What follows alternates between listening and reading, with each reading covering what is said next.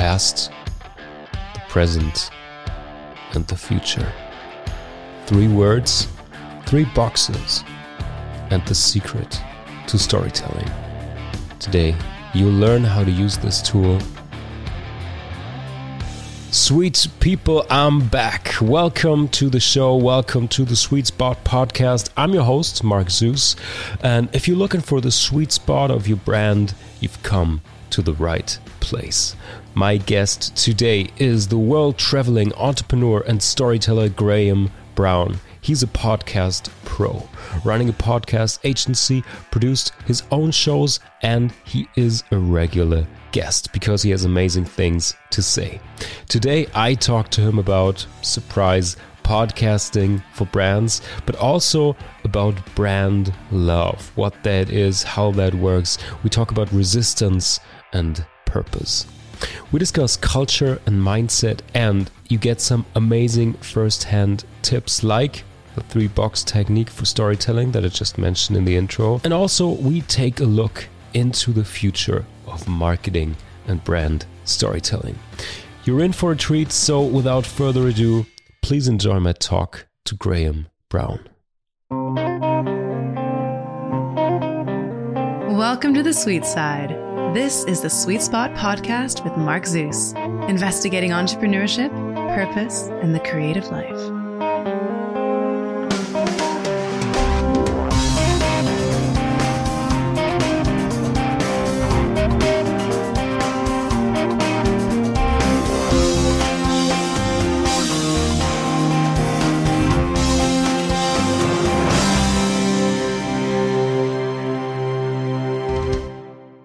Sweet people, it's my pleasure to introduce to you today Graham Brown. Graham, nice to have you on the show. How are you? Yeah, very good. Wonderful to be here. Thanks, Mark. Perfect. Where are you right now? Where do I talk to you? In Singapore. All right. So, yep. It's for those that have never been. I know I'm amazed by some people who have never been to Singapore, but it's, we're out here in Asia. We're on a good vantage point to half the world's population, India, China. Yeah. It's a good pace of change.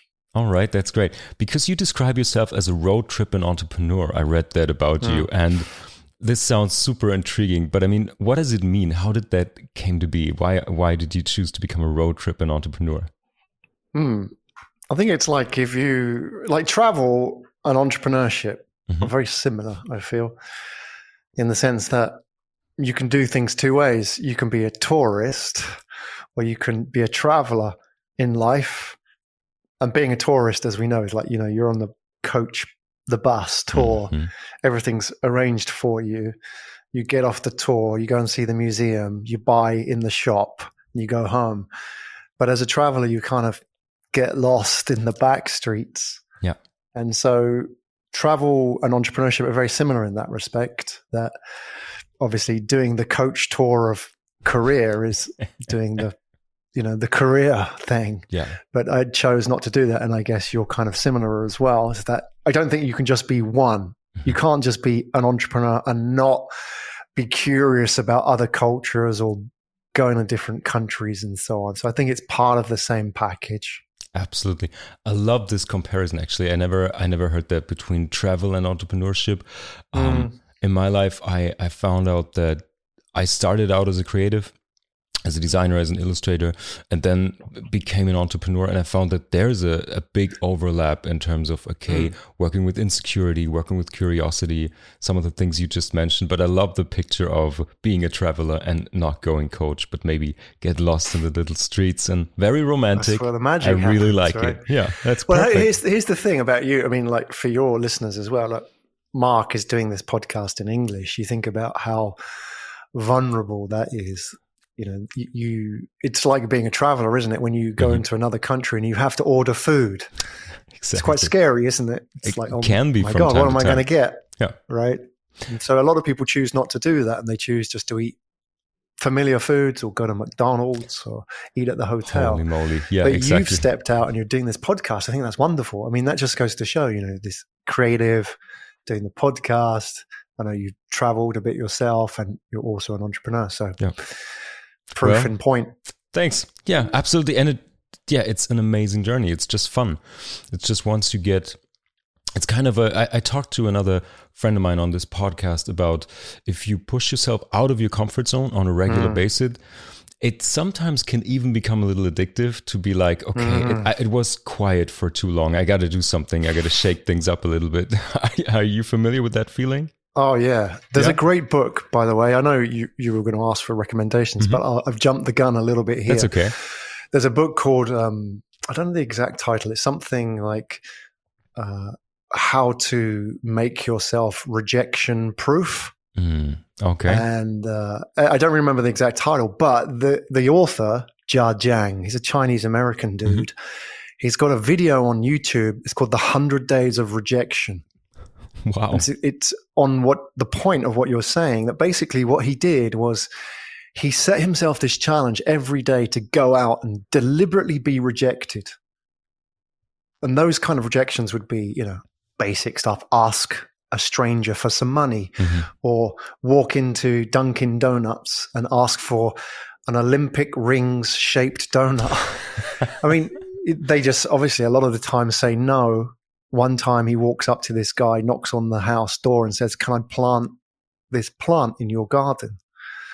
There's really random stuff. Yeah. But the point being is, if you get good at rejection, comfortable with it, it allows you to achieve so many more things in life, because you realize this is the barrier that holds us back. It's a very, very funny video, and it's an inspiring book. Recommended to everybody. 100%. I really like this because if I talk to people, to professional athletes or people who are really into sports, I think this gives you the kind of humble mindset that failure is like the default state. If you try to score some points or whatever, of course 99% of the shots are missed, but the ones you get are actually, I like it. I like that one. Absolutely. Cool. Already starting off with a TED Talk and a book recommendation. Love it. I'll put it in the show notes, sweet people. I'm going to research it and put it in there. All right. So, Graham, I really want to talk to you today about podcasting and storytelling. And since they're connected, I think we can fluctuate between those two topics. But since you're a big podcaster yourself and you're a guest on many shows, let's start there. First of all, I would really like to start with your company, Pikal, where you create brand podcasts. So I'm really interested how that came to be. When did you get in touch with the whole podcast market? When did you find your passion for it? And also see that there's a business opportunity in there.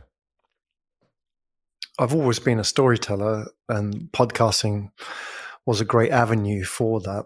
I mean, I did my first podcast in 2014. That was the first one on iTunes or, the platforms. Before that, you had to host it on your own website in the old days, MP3s. But it didn't become a business until much later. So 2017, I started a podcast. Put this into context. I was that road tripping entrepreneur at the time. Myself, my family, my wife and my son, we sold all our stuff into like 3 suitcases, literally 3 suitcases, and traveled the world for 4 years. And then another 2 years, we stopped a bit and then traveled a bit more. And that story aside, what was really interesting, Mark, was that time we were living in places like, Okinawa and the Canary Islands and Cyprus, really sort of beautiful islands.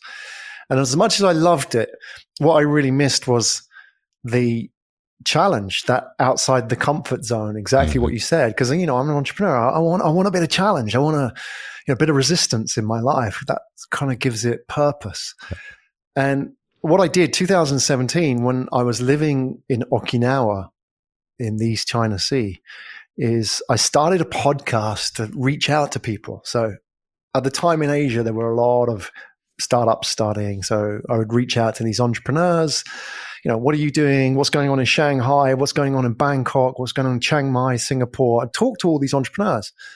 And that podcast was a way for me to connect. And I did 503 episodes of that podcast. It's called Asia Tech Podcast. I don't do it anymore because I proved a point. Can I do this? Yeah.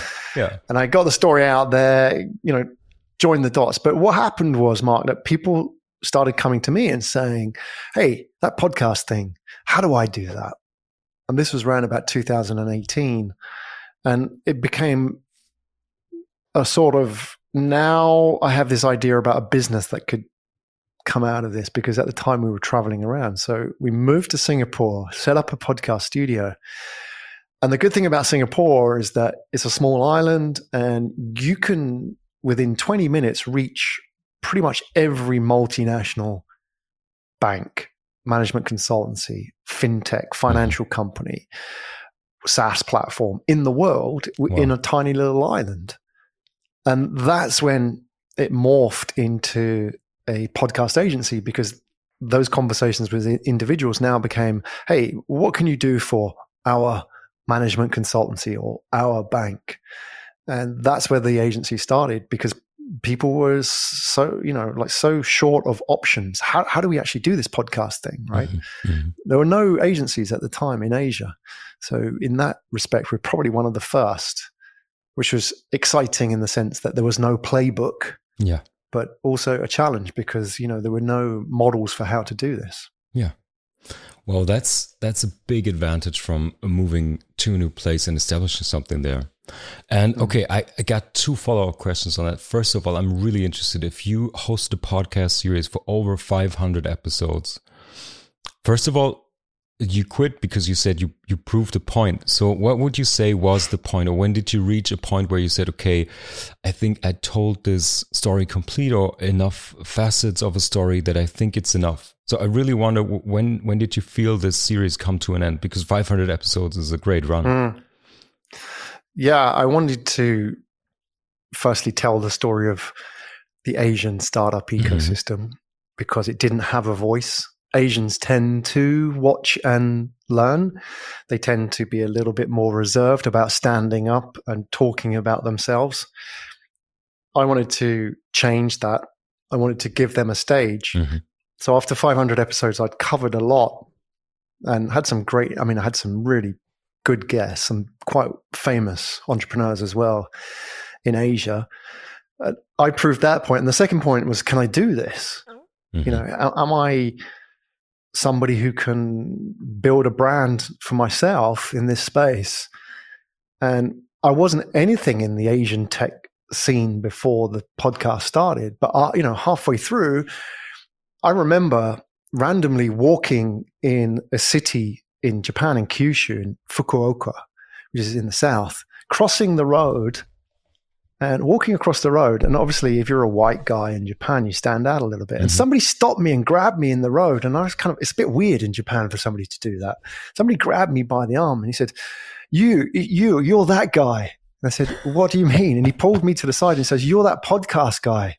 Wow. And it was somebody who'd been listening to my podcast, and I don't even know they'd seen me. I hadn't had a video of me on the podcast, but they've obviously seen me somewhere. And then I realized, actually, wow, that's really powerful. And that started happening quite a bit. I'd go to conferences and people would know who I was because I was that guy doing that thing. So to answer your question, I realized that actually this could be a lot more powerful, because it shouldn't just be me who had this superpower, if you like. Is this something that I could share with other people and help them find their voice? And that's when I realized, actually, the only way I can really do this is to help them start their podcasts rather than me doing mine. And that's where I am. All right. That sounds like an amazing journey. And especially, I think I can understand, because I'm always interested in how businesses get started, what's the inspiring drive, and also why things end, because you either learn from a failure or you find something came to an end or something. That's really cool. So now I want to get into what you do today with the agency, because you specialize in brand podcasts. So anyone who listens to this is at least interested in podcasts, but maybe didn't make the jump to, hey, I got my own personal brand, I got my own company. Maybe a podcast would be something for you. What do you think is like the biggest purpose of podcast for brands? Yeah, there are 2 types of brand podcasts. Let's break the podcast market down a little bit so people can understand it. Let's map it. You've got B2C podcasts, which are true crime, history, those kind of podcasts. Probably the most popular form, most well-known, Joe Rogan, for example.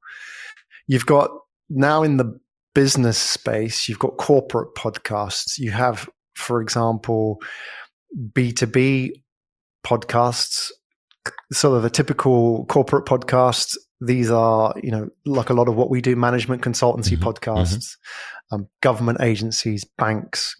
We work a lot with companies like EY or Deloitte, or investment banks like Julius Baer from Switzerland, UBS, Switzerland, some of the MBB consultancies, SaaS platforms, fintech, airlines, government agencies, etc.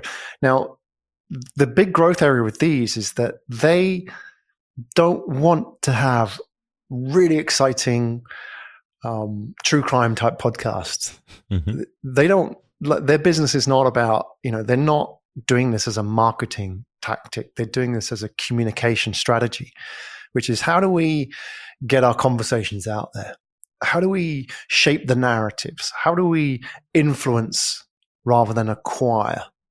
And those are the type of podcasts that we do, because these corporations, and there are many, many, many of them, and we've only just got a small group of clients, and I imagine 90% of the world of those corporations has yet to start a podcast, are in need of humanizing their voice.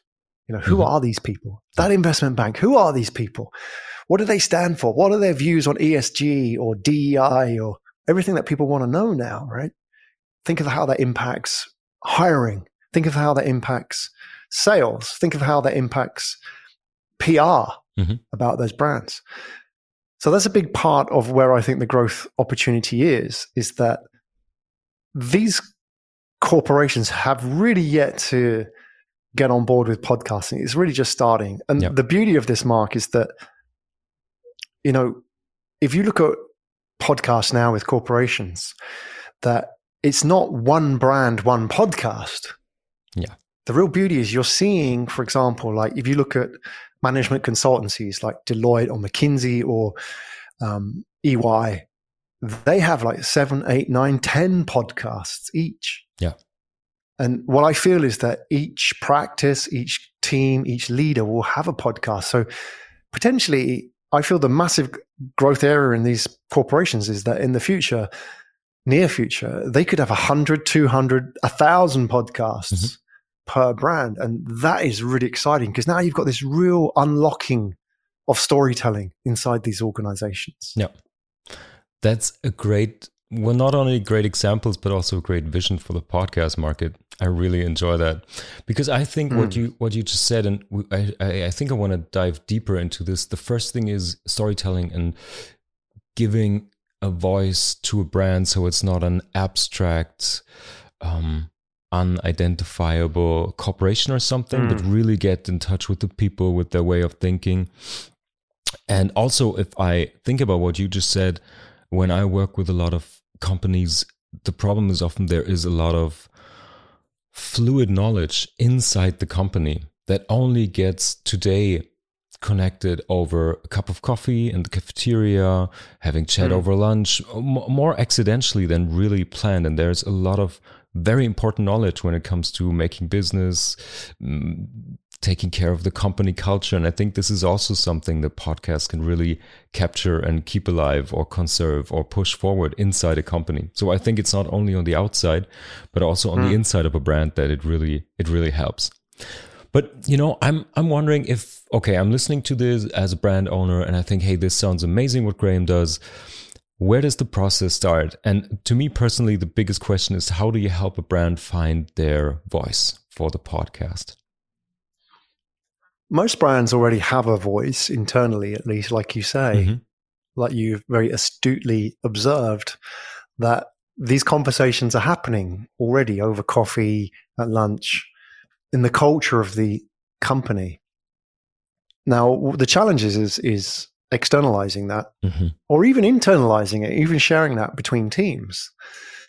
And I believe that the brand can do a lot of justice and benefit to its own story if it just gets its own people to tell that story, as opposed to hiring actors, which is, what we've done in advertising for years, isn't it? Proxies, actors, influencers. But inside of every brand, there are great storytellers. Maybe what they don't have is the technique, the domain technique for converting that story on a podcast. But that's where we come in. They have the content, they have the stories and the experience and the connections. They understand the pain points better than anybody else. What they need is a little bit of tweaking to make that work in audio. What they don't need is somebody to come in and write a script for them and say, this is how we're going to make your brand amazing. The big idea, the old Mad Men type world of advertising. That's what we don't want. That exists in podcasting for sure, and that has its place. But these brands don't need that. These brands have white papers, reports, research institutes, people with a lot of experience, and great networks of people within the industry as well. So they have all of that. The challenge is just pulling that out, and I think giving them a safe space. We talk about guardrails and green lights when we help those storytellers tell their story, is that we give them parameters to operate within to help them understand this is how you tell a story on a podcast. And you'll find after 2 or 3 episodes, they'll start with buttoned up tie and button up shirt collar. And by episode 2, they're rolling up the shirt sleeves. And episode 3, they come in like with the shirt slightly undone at the collar, tie undone slightly, and they're much more relaxed. And it's like, wow, this guy's now really into it. And that's what we want, because then they're natural. And when they're natural, they're human. Like you say, putting a face and the voice to the organization. Amazing. So I think this is the qualitative aspect of the podcasting for brands. What would you say is the quantitative aspect in terms of when would you say, of course it depends on the company, but when is a company podcast successful? Obviously, it depends on your definition of success, doesn't it? That a brand will have a different podcast objective to the other brand. You can, for example, create a podcast to generate thought leadership, to influence narratives, a bit like PR, a bit harder to measure in terms of metrics. You can start a podcast to create content to use for your sales team. So I've seen that, where a successful example of a podcast is where an investment bank creates the podcast to deliver news and analysis. The sales teams will then use that podcast and send it to clients. So it's like sales collateral. Another version of success is leads. How much business did we get through this podcast? These are all the top level metrics. Obviously, below that, you've got audience and rankings, which are the lead metrics. So obviously, more audience, more rankings equals more of the business objectives as well. So really, it's important when you go into a podcast project to understand what is the measure of success first, because the client obviously has a business need. It's our role to help them understand what could work in a podcast and what won't work in a podcast. Because if they just want to get leads, maybe they should just do Facebook ads. That's reality, right?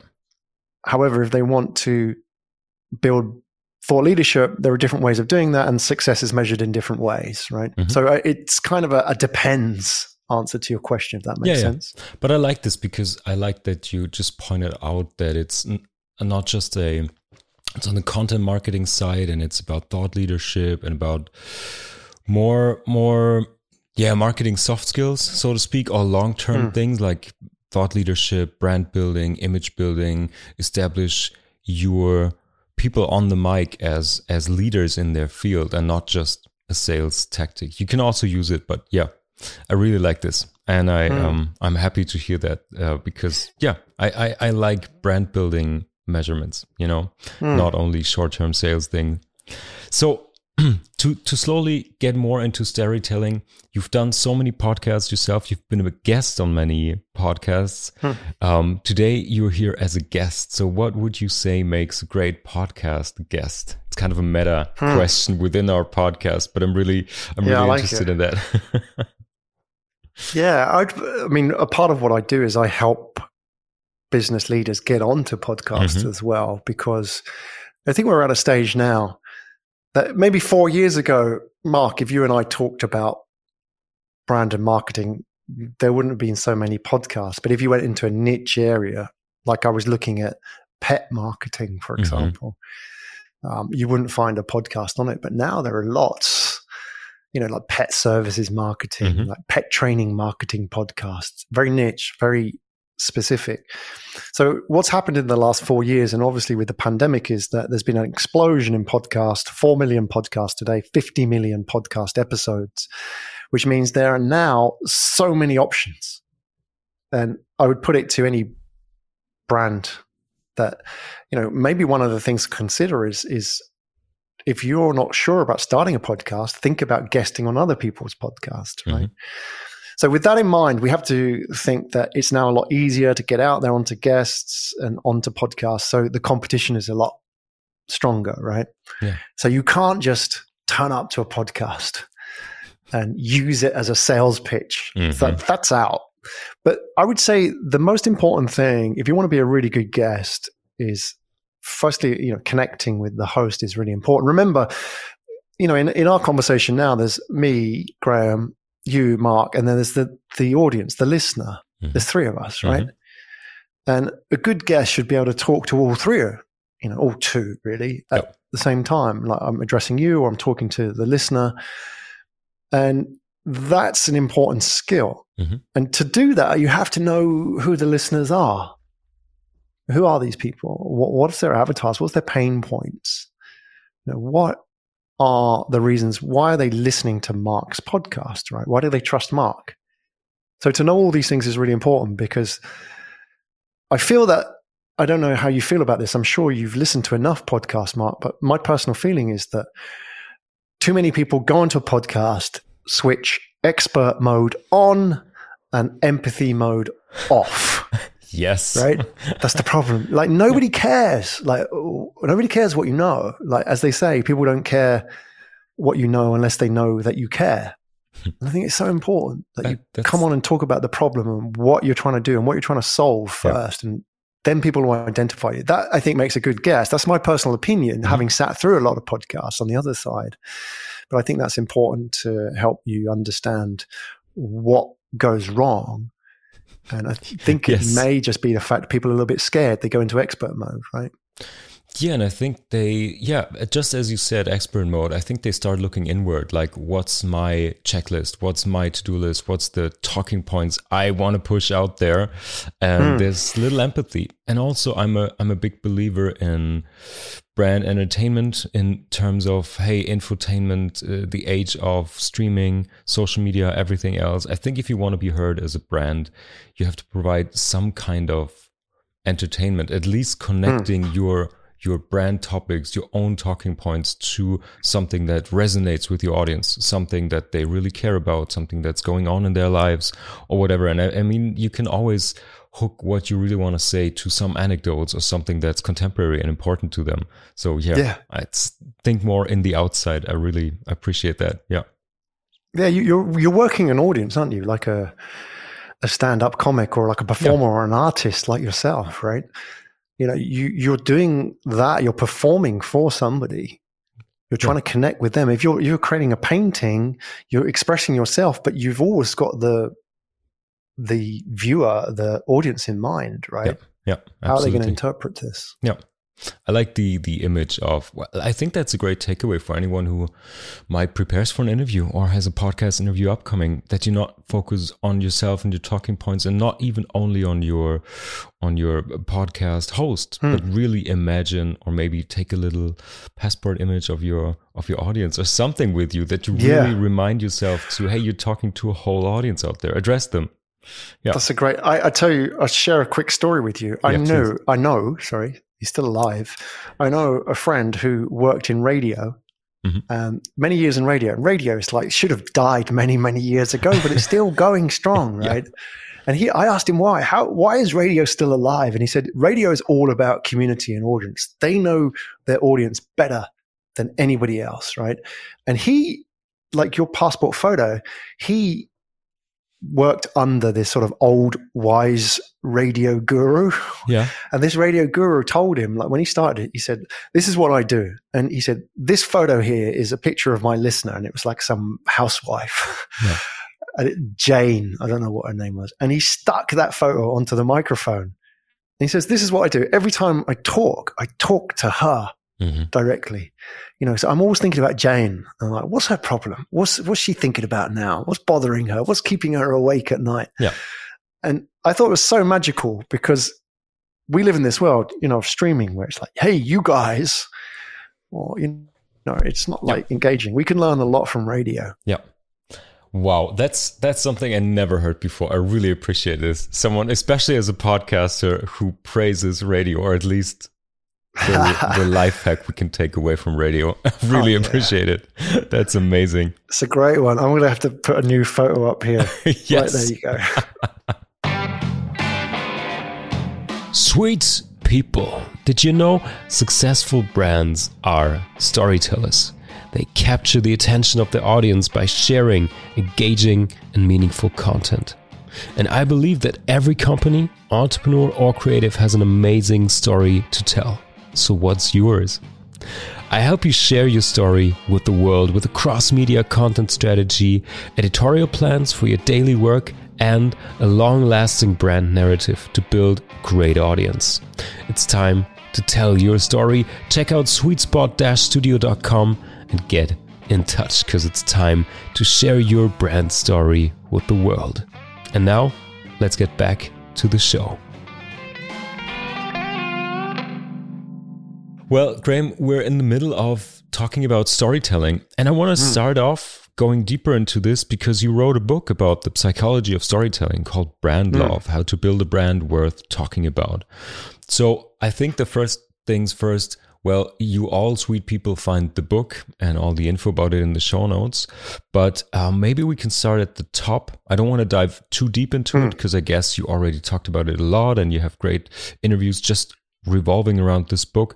But for someone who's new to this, what would you say brand love really is? It's how to create a brand worth talking about. Why do we talk about some brands and not the others? Why do we love some brands and just like others?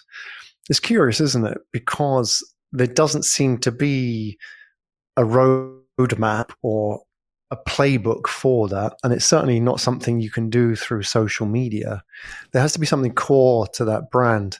And a big part of what we found, and the whole book was a journey of discovery, like researching the brands, talking to the people.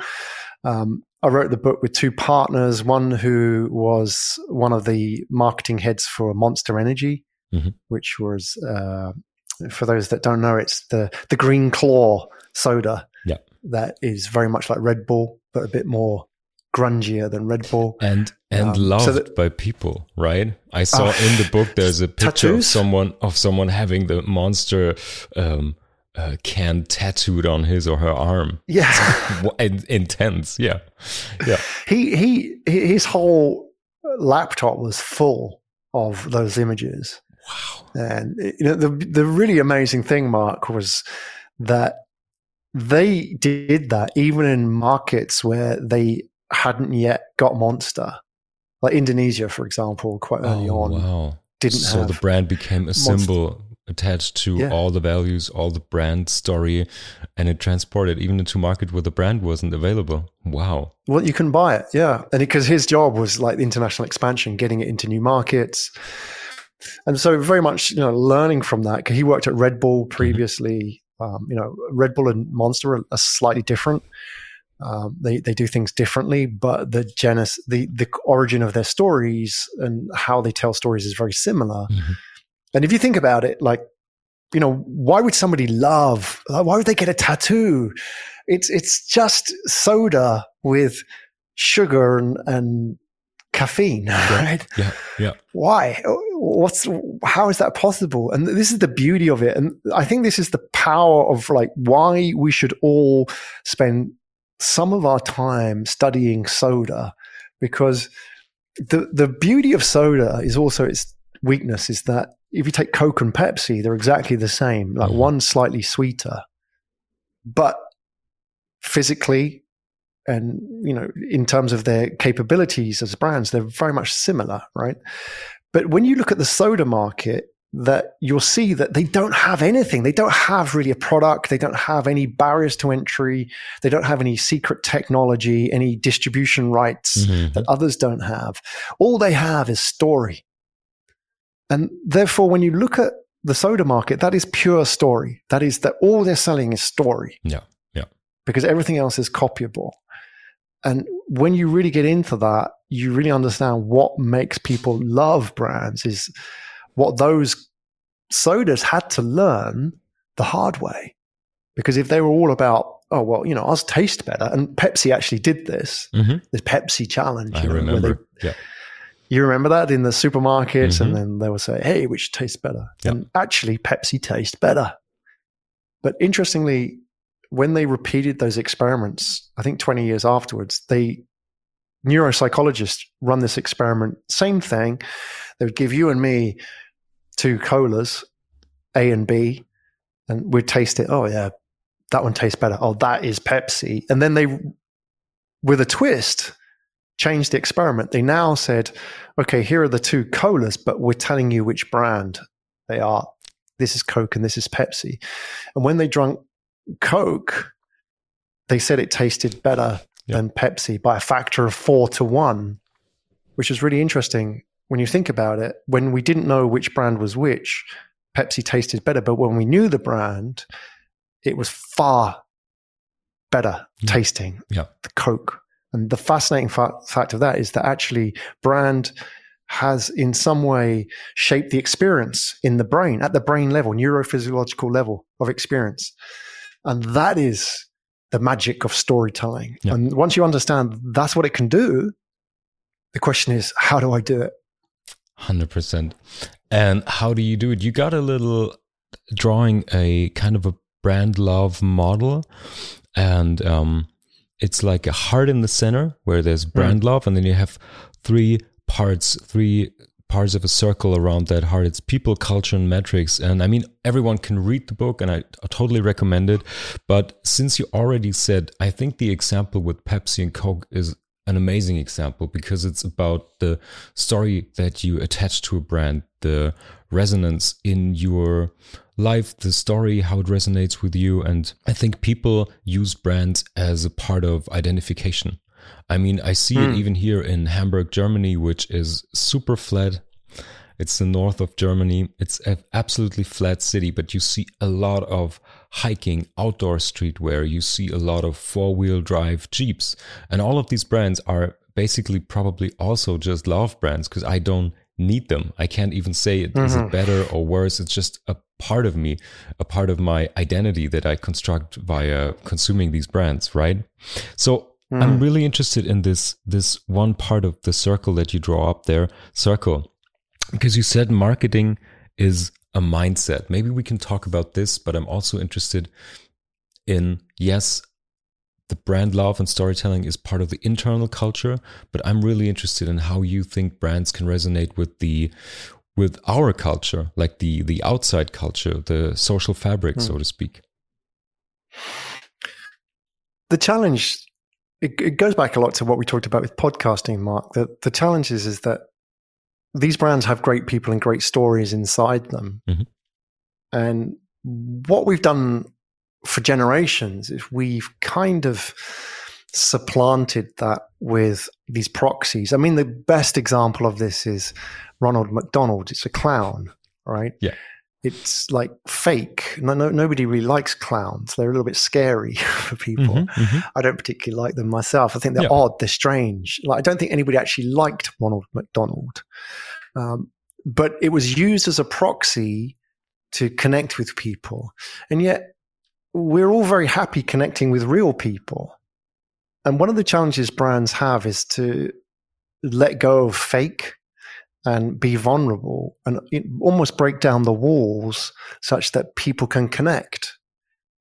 If you think about, take Monster as an example, most people who work for Monster are involved in some form in the sports that they sponsor, whether it be dirt biking or, F1 or whatever it may be, all the different sports they're involved in. So they already have those connections. They already have networks. And what they allow those people to do is get involved and connect, and it's real. A traditional way of doing that was to not allow people to get involved, to cut them off, to build a wall, and then hire a marketing agency to create this fake campaign, the big idea about what we're about. So really it's that shift. It's that shift from, almost manufactured reality of a brand to the authentic brand, which is allowing people in and allowing your own people to connect with their networks. That's the vision of where we're going. But I think we're seeing that now.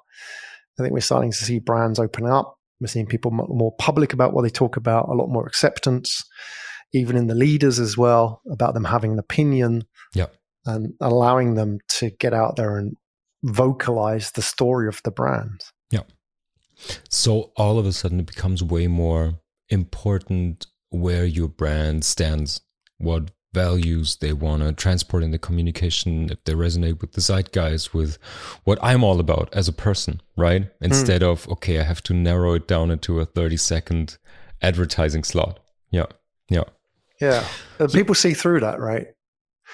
I think so. I just wondered, as you said, that if it was also connected to our media consumption and the media opportunities we had up until the 90s, because it's hard to be authentic and connect. I think it takes more time or way more touch points to build a brand that's culturally so diversified or get so many touch points. Maybe it was so hard to do it. And if I can just book a single 20-second advertising slot on TV, I'm not sure. I'm thinking about it. You're absolutely right. Yeah. You're totally right. Go back to, the late 80s at the peak.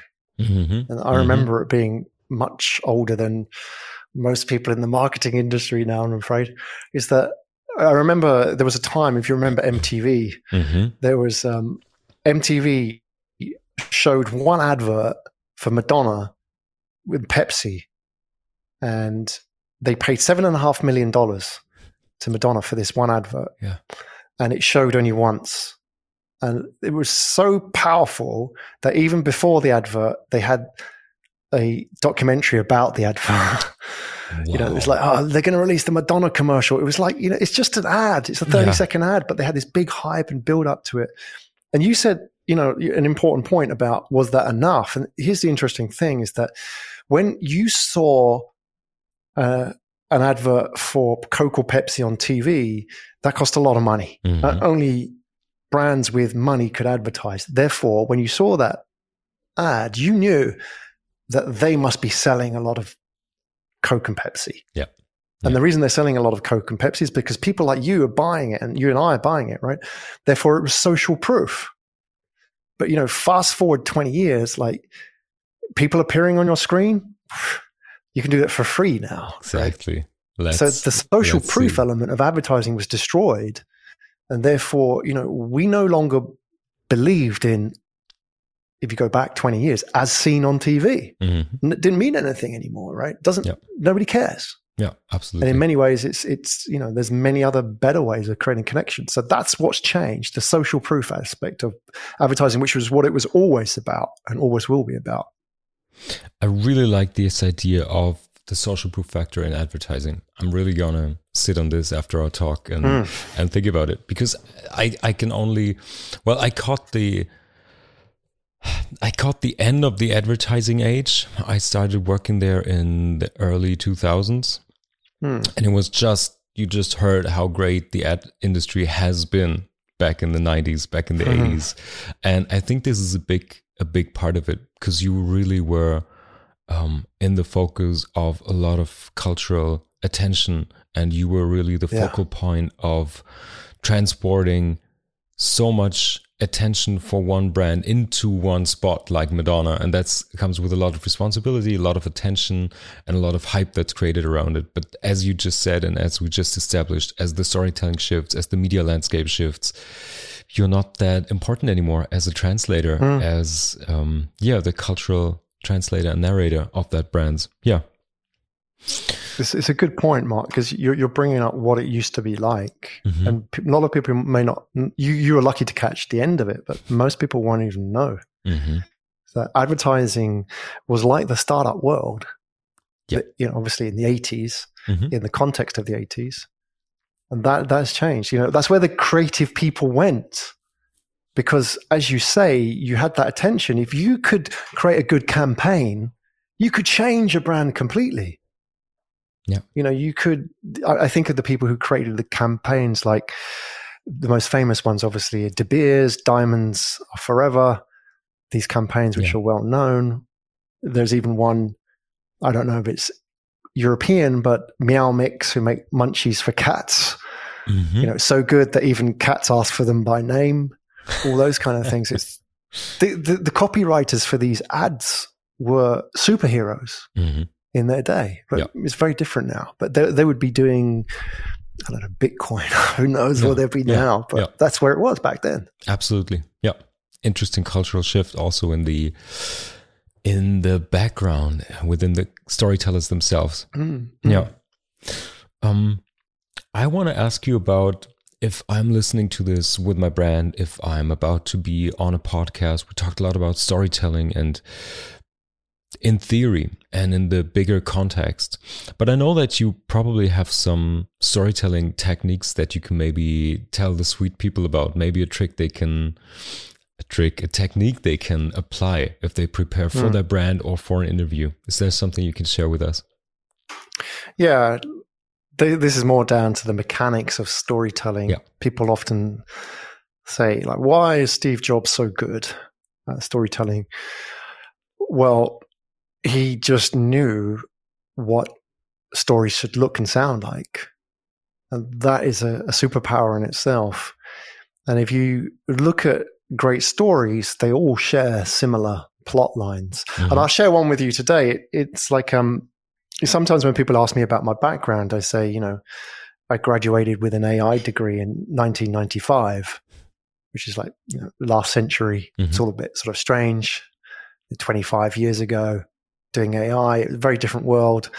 There wasn't any opportunities in AI back then, not like now, which would be Google, Facebook, and so on. So they gave me an opportunity to teach English in Japan. That was it. And I remember they asked me, like, do you think you could do it? And I said, well, what do I need as a qualification? And they said, you need to speak English. And that was it. So I was away. I went to Japan.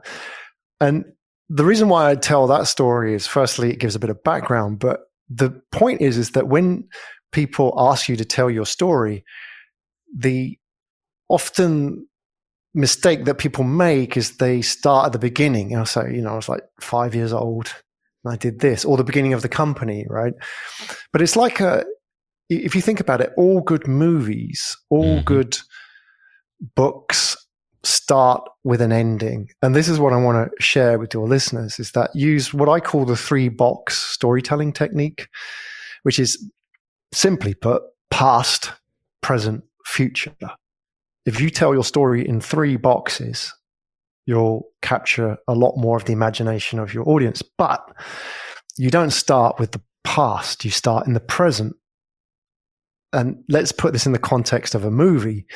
The movie opens, there's a dead body on the floor, a woman drops a gun and she runs away.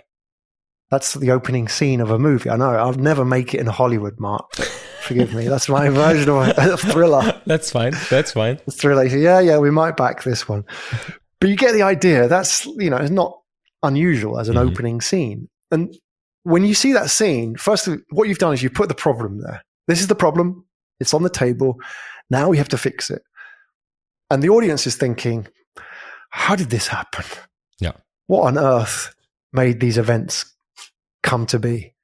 And the next step for the director of the movie is to say, okay, right, I've put the problem on the table. Now the next step is, I'm not going to give you the solution, which is expert mode, right? The next step is, how did we get here? And the movie then winds back to college, when the boy met the girl before she shot him, like when they were friends, like when it was all starting out. So the backstory. Yeah. And that's a very typical way of typical way of telling a story.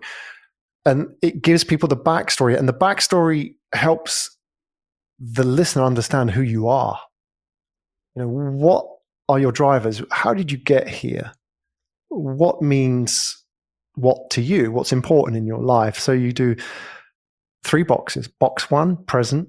Box 2, go back to the past. How did we get here? What is the way of thinking or the mindset or the broken thought processes that got us to where we are today? Mm-hmm. And then once you put all that there, your job now as a leader, storyteller, is to pitch the promised land, which is the transformation. Okay, I've shown you all these problems. Now I'm going to take you over the threshold to the solution. The 3rd box is the future. What is the shape of the business? What is the transformation journey that we need to undertake to get there? And that's a very simple way of telling a story in 3 boxes. But as long as you get box 1 and 2 the right way around, you can maintain the engagement and the attention of the audience. Well, first of all, thanks for this 3-box image. I think we can all work with this in the future. And I also loved not only the drawback to, it's about business, it's about the future, it's about inspiring people. I also love the image that you said, hey, imagine a thriller or a crime show where you are this guy who's in ego mode, who's in presentation and sales mode. Okay, this happened, 10-minute movie, it's over, we solved the case. It would be incredibly boring. I really like that idea of, imagine you're telling a thriller. How do you manage your information? How do you keep the audience involved? Yeah, I really like it.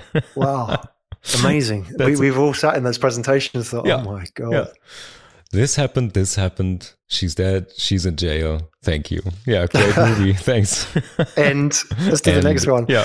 But Mark, I think there's like a really, people often say, well, I don't have an interesting story. But I feel like in each of all of us, there's an interesting scene, which is found in every single movie. It's called the departure scene, which is we've all left something in our lives. And that something could be a comfortable job in a bank. It could be a country, you moved from Hamburg to London, or you maybe started a business against the advice of all the aunts and uncles around you who, you should get a comfortable career.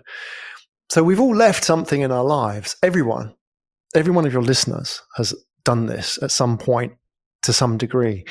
And that may not be an amazing feat. It may not be heroic. It may not be movie quality, but I bet there's somebody who who is thinking about that, who's looking out the window thinking, shall I do this? Mm-hmm. Who needs to hear that story. And every single movie, every single book, every single religious text has this departure scene where the hero crosses the bridge, crosses the river, crosses the threshold, leaves comfort and takes on the rocky road, the journey. We don't know who's on that road. There may be thieves. There may be, gods disguised as monks or whatever it may be in the sort of tales. Who knows? Yeah. Exactly. We just don't know, but it's going to be different. We only know that much. Yeah. And that is every single movie, every single book out there. And every single one has that departure scene. And it's a great way to start. If somebody asks you, what do you do? Start where you left off, because that defines a lot about you, and we understand who you are and what you're building in this life. Yeah. And this reminds me, you mentioned comedy and stand-up before in our talk. And I heard a great advice or a great line about storytelling when it comes to stand-up comedy. And I think this applies to all stories you can tell. If the more specific you make it, the more general the story will be in terms of how can I attach to it. If you want to tell a joke, it needs to be super specific. And I think the same goes for a story. Of course, you can talk about, if you would say, oh, I departed from a place and I arrived in a new place, no one can attach themselves or their emotions to it. But as you just said, I had to go from here to there. And I think the more specific you make it and the more you make it about your own job, life, biography, struggles, whatever, the more people can actually relate to it, because then it gets emotional, then it gets personal. Yeah. It's trust. That's what it is. Yeah. Like, do I believe this person? Like when you meet somebody, you're always reading them. And when you listen to their voice, does what they say and how they sound add up? Mm-hmm. And it's the same with story as well, that if you think about Lord of the Rings, like Peter Jackson would go into detail, and he hired botanists to plant the right fauna and plants, the flora, for Hobbiton, where the hobbits lived in. And they planted all these plants, and they spent like 18 months to 2 years growing them before they put the set in. They had that level of detail. Yeah. They were going to put these plants in here, because you're not going to watch the movie and think, oh, what, those are daffodils, or that's lilacs there. Yeah. That doesn't look like it's in place, but you just absorb that, and everything feels right about the message of that story. And that level of detail, like when you tell a story, don't say you departed, say exactly where you were going, and then even the punchlines and all these kind of things need to be practiced. Yes. You need that level of detail. And that's the bit about comedy, is that it takes a lot of work, a lot of hard work to appear effortless. Mm-hmm. When you get on stage and you practice and you're telling jokes, you see people like Jerry Seinfeld, these stand-up comics, who've had all the fame they needed, all the money, but they go back to the comedy clubs, to do new material, because they're constantly testing. Yeah. Yeah. And that is the key, is that if you're a storyteller, to get that level of experience, to get that level of detail, to be that good at it, is constant practice. It is a journey in itself, and that will come with a lot of facing rejection. Yeah. Full circle. I really like it. Going back to the recommendation about rejection. Really cool. Graham, I have one last topic I wanna touch on. You just said that you studied AI back in the day, 1995 you graduated. So if I get this with the 3 boxes right, we're now here. We went back into the past, what you studied, and now you, as my guest, as a leader, maybe you can give us a little outlook into the 3rd box, into the future. What do you think is AI gonna do, or maybe other technologies, to storytelling? Yeah, I feel this is where you and I really have an opportunity to shape things. That the more we as a society rely on AI and data and algorithms, and more of that takes over interactions, even at the basic level, like talking to a chatbot. It's not a great experience, is it? Nobody really enjoys that. The more that happens, the more our lives are run by data. Think of delivery apps. The more we will seek out the human touch. We will seek out the aspects of humanity that machine cannot do. And machine cannot tell stories. A machine cannot tell a story because in the same way a machine cannot paint. As an artist, I'm sure you'll appreciate there are many examples of monkeys, parrots, elephants painting on a canvas, and it looks like Jackson Pollock, right? Yeah. And you think, and then there's the story about how they sold it for $100,000, and it's like, ha ha ha, aren't artists and particularly the buyers of art stupid, right? That's what they're trying to tell us. But the point is that we do not buy art; we buy the story. You buy 100%. The artist and his story. You buy the fact that it was Picasso, or the fact that it was a Jackson Pollock and not a monkey. Exactly. And what they were trying to say. And you can't have that from a machine. A machine can easily copy art and maybe do it better. Music is the same. But I guarantee that a AI can write a song as good as any song you've ever heard. But the thing is that AI has never, ever been a teenager and been rejected by a girl. It's never, ever faced loss, never, ever sung. So the song doesn't come from a position of pain. And I feel it's the same with art. And I feel it's the same with all humanity. Is there's this internal yearning, whether it's pain or need to connect with people. And that is what makes us human. And it's from that position that we connect with other people. And that's something that machine cannot do or will ever be able to do, because machines cannot make mistakes or be vulnerable. And so the challenge for us, Mark, is, and all your listeners, is that the more vulnerable we become, the more people will connect with us. So if you're out there thinking, oh, should I do this?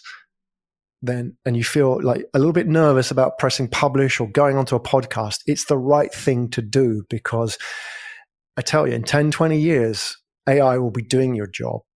So the part that we need to focus on, get really good at, is the bit that AI cannot do. And that's how it's going to change the dynamic. And a lot of people are going to lose out for sure. As in every industrial revolution, there'll be losers and winners. Yeah. Wow. Thank you so much. I really loved hearing that, because I don't know how it is in Singapore. But in Germany, up until I think 3 or 4 years ago, literally every startup, technology, trade fair, meeting, investors meeting, wherever I've been, even with my startup back in the days, it's always been the same story. They always started the pitch with either 2 images, 2 poems, a piece of music, and the release was always the same. Oh, this one is done by a human and this one is done by a machine. And what you just said resonates so much with me, because what I appreciate most in any art form, let's say music, because we didn't talk about music so much. Let's say you're at a live concert, and I think the most amazing thing you can possibly see is someone, let's say you got a blues guitar player, because that's close to my chest. And I think the most beautiful thing that can happen in this evening is that he's so close to failing, because he's just out there in his comfort zone, and he's just at the very limit of his capabilities, and he's bending the last tone, and it's not perfect, and the amp is a little in overdrive, and I think that's so much of the beauty when it comes to culture or arts, that you see someone is really so close to the breaking point that something is happening there that you can resonate with. And that's, if you know it will never fail because it's an AI, you will never have that emotional attachment to it. Absolutely. You've nailed it. That's the edge. That's the edge, which, like somebody on stage, like a Ry Cooder, for example, playing those riffs or those chords could screw up at any minute, and you just hang, and even those points, where you've been in a concert and somebody sung and their voice gave out and everybody gasps. That makes the experience real 100%. For us. And that's why we pay 100 times for that. And that's, music is free, right? But the experience is priceless. Very well said. Graham, we learned so much. I learned so much from you. I really enjoyed the conversation. I have 2 more very quick questions that I ask all of my guests here. So the first thing is, I'm really excited. You recommended already some books, some TED Talks. I will recommend the books you wrote or participated in. But can you tell us what really drives or inspires you right now? Could be anything from a show to a book to a movie to a conversation you had, something you want to share with me and the sweet people. I'm just really enjoying playing the game. That's it. And my goal is to keep playing the game. I think that we as entrepreneurs tend to too much think about exits as the goal. That may be a way of achieving it. But I think if you're happy doing what you're doing and you feel challenged, then that's as good as it is. That's as good as it becomes. And that is really what living's about. So as long as I can keep doing that, look after myself, make sure I stay relevant, keep challenging myself out of the comfort zone, I think I'll be happy. That's what's exciting and driving me at the moment. The constant challenge to do that. That every day I'm kind of not getting comfortable. Beautiful message. Thanks. I really appreciate it. And last question is, what's next? What can we look out for? Is there something coming up, new releases, something we can follow you or that you want to share with us? Well, one of the big things I've been working on the last 6 months is podcast guesting. I'm really excited about that, opening up podcasting to a bigger audience now, because obviously it's not just people who own a podcast, but it's all the people who could be part of a podcast. I think that's really exciting. That seems to be a big growth area, because for every one person who owns a podcast, there are maybe 100 who enjoy podcasts. And I feel that should be interesting because not a lot of people know about it yet. But, like we all know about public speaking and personal branding and the importance of that. So that I feel is an area to watch, because now that we kind of question the idea of traveling to a conference or spending time out of the office, now you have a way to reach all of these virtual stages globally just by like what we're doing now. And I think that will appeal to a lot of people. Great. Thank you so much. Graham, that's it for today. Thank you so much for being on the show. I really enjoyed our talk. Me too. Thanks, and talk soon. Bye.